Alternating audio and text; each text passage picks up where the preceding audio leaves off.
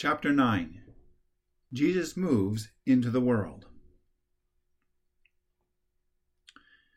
It is now the summer of the year 50.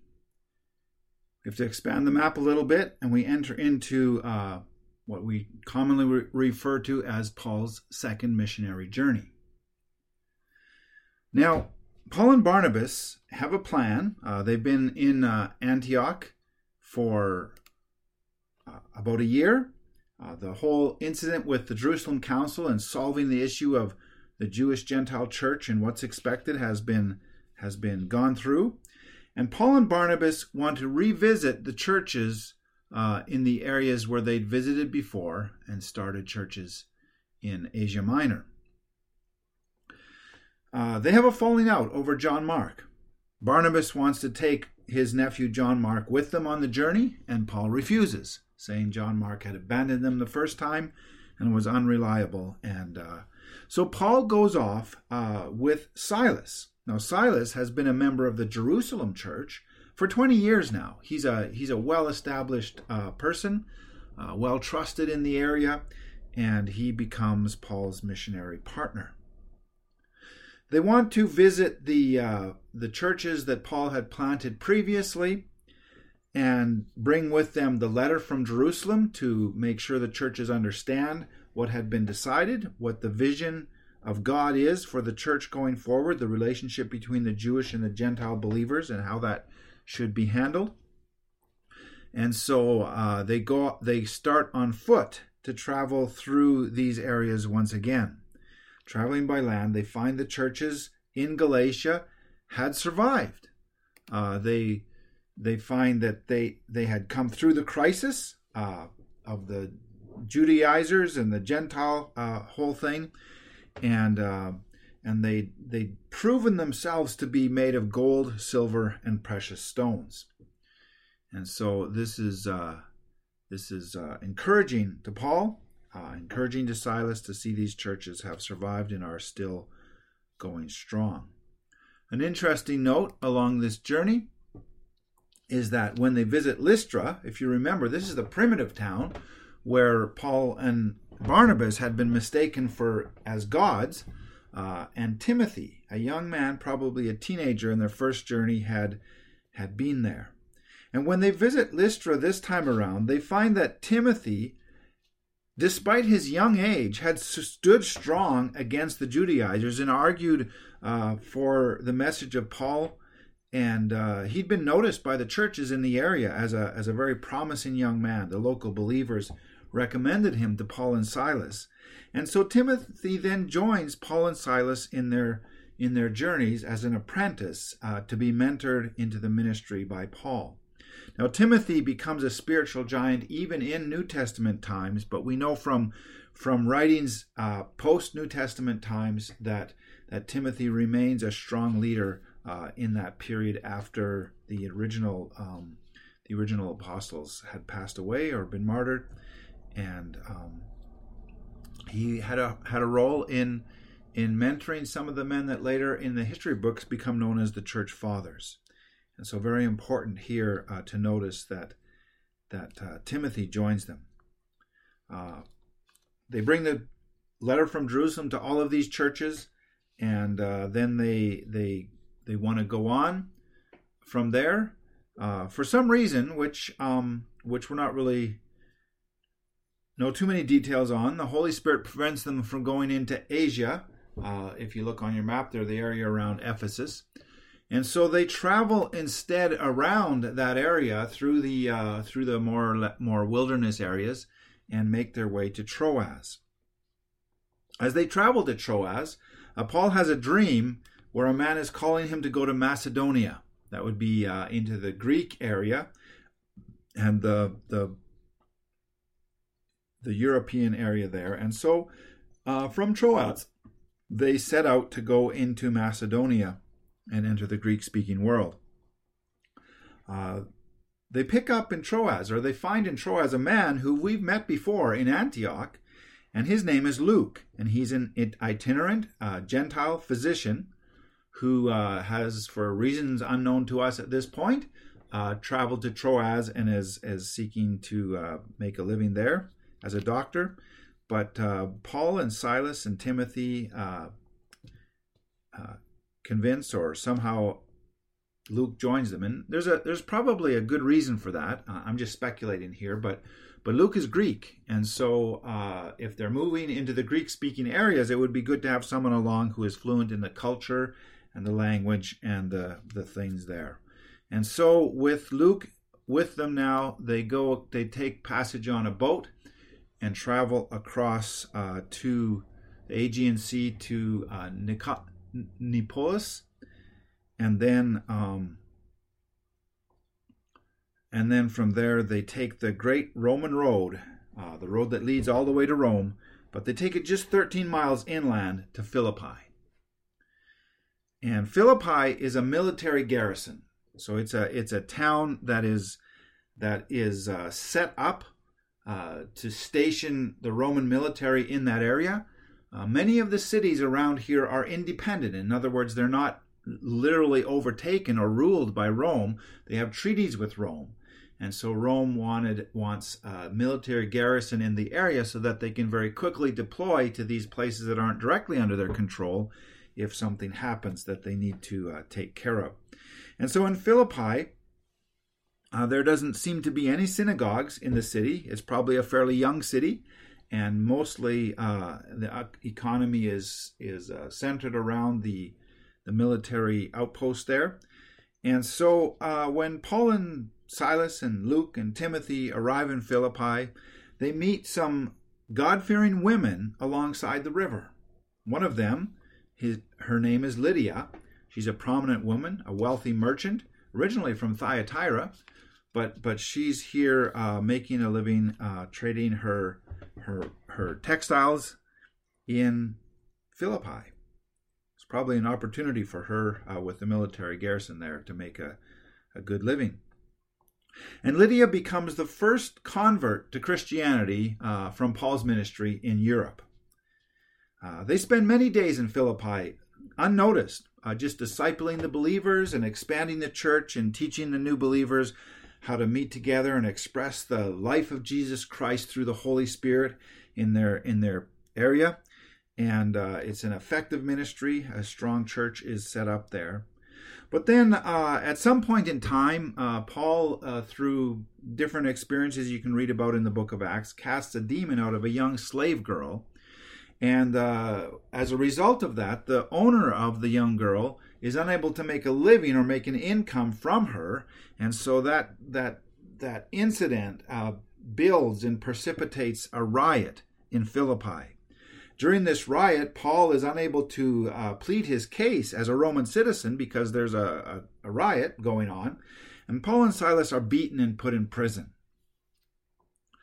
During the night, I think you know the story, they're singing praises to God in the prison, and there's an earthquake, and they're set free, and but they don't escape, and apparently none of the other prisoners escape either, and the jailer and his family and his household is converted and joined the Christian community on that night. The jailer and probably Luke and Silas, who were not in prison, and the other believers have a plan that Paul and Silas can quietly leave the city and escape. But Paul insists that as a Roman citizen, he deserves an apology, and he makes his appeal. And in fact, the rulers or the governors in that city are appalled that they had allowed a Roman citizen to be beaten without trial. And so when Paul and Silas leave the city, they are publicly escorted and honored as they leave, to just show all the citizens that despite the riot, these are not men to be ostracized. So they leave Philippi, the beginnings of a strong Christian community there, and Luke stays behind in Philippi at this point in time. And so now there is a church in the year 50 planted in Philippi, centered around a group of God-fearing women, and a couple of the people of prominence there are Euodia, a woman, and a man named Clement, who come up later in Paul's greetings and letters after that. And so from Philippi, they travel overland to Thessalonica. It's 90 miles southwest. It's one of the largest cities in the region. It's estimated to be 200,000 people at the time, which is absolutely massive for the ancient world. And this is a free Greek city. So in other words, the rulers or the political system of this city has made a treaty with Rome so that the Roman troops don't police the city. They don't have influence there as long as they keep the peace and pay their tributes to Rome. It's a free city. It's a Greek city. It's the capital of the region, and it's a very diverse city. People from all over the world are living here. There's Greeks, there's Romans, there's people from Africa, from Asia. There's many Jews here. It's just a metropolitan city in every sense of the word. One of the unique characteristics of Thessalonica is that in this area, the women are noted for their independence. In much of the Roman world, women don't have much influence, but in the Thessalonican culture, with the priestesses having a major role in the cultural heritage of the city, women are very much in prominence. There's many leading women in this area. In Thessalonica, for 3 consecutive Sabbaths, Paul and Silas and the others and Timothy visit the synagogues, and some of the Jews become believers in Jesus Christ and the new covenant, and many of the God-fearing Greeks, including many leading women of the city, believe in Jesus Christ, and a church is born there. One of the people that becomes a Christian during this time is a man named Jason, and the church, the group of believers, meets in Jason's home. Many things happen. The people give up their idolatry. They stop their fornication, which is a broad word meaning all kinds of different illicit behaviors, and there's a transformation happening among God's people, the people who are becoming God's people here in Thessalonica. And during this time in Thessalonica, Paul runs out of money. And so he takes out his tools. He doesn't want the local church that he's starting to have the burden of paying for him, his ministry. So he takes out his tools and begins working as a tent maker, which significantly slows down the ministry. When the church in Philippi, which is again a little bit more of a wealthier church, hears that Paul has had to take up his tools and make tents, they send a donation to Paul, and he receives this gift and is able to once again put his full-time efforts into the ministry. And the church grows among the Jews and the Gentiles in Philippi. But once again, over time, the Jews in the area become jealous of Paul. Paul is preaching the kingdom of God, and so they manage to get him into trouble, saying that he's causing people to reject Caesar as king and take on a different king. And being an independent city, this is a hot political topic, because if there's any rumors of a king other than Caesar in an independent city, the Romans will come down hard on that. And so the ministry continues despite the tension, but eventually the Jews are able to stir up a mob. The mob doesn't find Paul and Silas, but instead they drag Jason, the man in whose home the church meets, out to the courts. No evidence is found to convict Jason, but Paul and Silas decide to leave at night to avoid further tension, and Timothy stays behind to continue to teach and guide the new church a little bit. But now the body of Jesus Christ, the expression of God's goodness and grace and mercy and love, exists in Thessalonica. And there's 3 distinguished members here that come up later on in Paul's letters: Articus, Scandius, and Demas. I have no idea how to say their names, but that's how I will say them today. From Thessalonica, they move on a little bit up into the mountains to a place called Berea. Now, Berea is a very different kind of community. It's an ancient town. Not a large town, but an ancient town. The people there are still living according to the ancient Greek city-state kind of arrangement where slavery has not come in at all. The land is arranged into large family estates where the family provides the labor in the fertile farming region. They probably provide most of the food for Thessalonica, and so they're well off, high levels of literacy, a very stable kind of culture, farming communities. They go there. Timothy joins them at some point. They go again to the synagogue. The people there eagerly hear the message of Jesus Christ with little opposition. Many believe, and a church is planted. Again, not being able to leave well enough alone, the Jews from Thessalonica travel up to Berea, and they stir up the crowds against the church. In order to avoid this uprising, Paul is put on a ship and sent down to Athens. At this time, Silas and Timothy stay behind in Berea to continue to build up the church. And when Paul finally gets to Athens, he sends word that he's got there safely, and at their convenience, they should come and join him. And so eventually, Silas and Timothy do join Paul in Athens. Now, in Athens, it's very different again, and it's very important when we think about the letters that Paul writes that are coming up here in this story before too long, that each of these communities is culturally and ethnically and geographically very different. Athens is a prominent city in terms of philosophy. There's many idols. It's an independent city again, and it's the seat of Greek philosophy. Many people are intrigued by Paul's message. He adjusts the message to fit the culture. He doesn't talk about the Old Testament as he does in the synagogues, but he talks about creation and how Jesus Christ is the answer to the problems from creation and the fall. And he attaches this to the unknown God. You might know the story.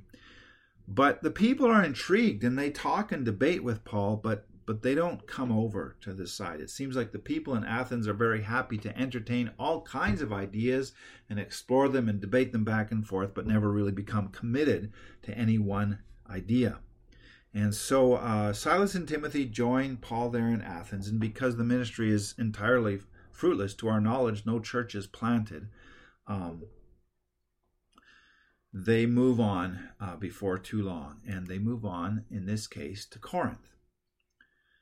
Paul leaves Athens dejected and discouraged. It's been a hard road. The churches way back in Asia Minor were encouraging, but since then he's been violently thrown out of every town and every place he's started. He's been rejected again and again. The churches have been planted, which is encouraging, but then in Athens nothing happened, and he travels to Corinth without money, without success, and feeling a bit down. But when he gets to Corinth, he meets Aquila and Priscilla. You remember, this is the Jewish couple who were expelled from Rome and had settled in Corinth, and they, like Paul, are tent makers. They have the same profession. And so Paul joins up with Aquila and Priscilla in their business and begins to make tents there in Corinth. It seems that possibly the Isthmian Games, I don't know how to say it, the precursors of the Olympic Games are happening at that time, and so the city is full of people from all over the Roman Empire. And of course, people who traveled a long distance to participate in this event would have need of repairs in their equipment. And so business seems good. Silas and Timothy join Paul in Corinth. They miss Athens, but they catch up to him in Corinth. Philippi has once again sent a gift along so Paul can stop working with his hands and devote himself fully to the work of the church. And we're going to leave Paul there in Corinth for chapter 9.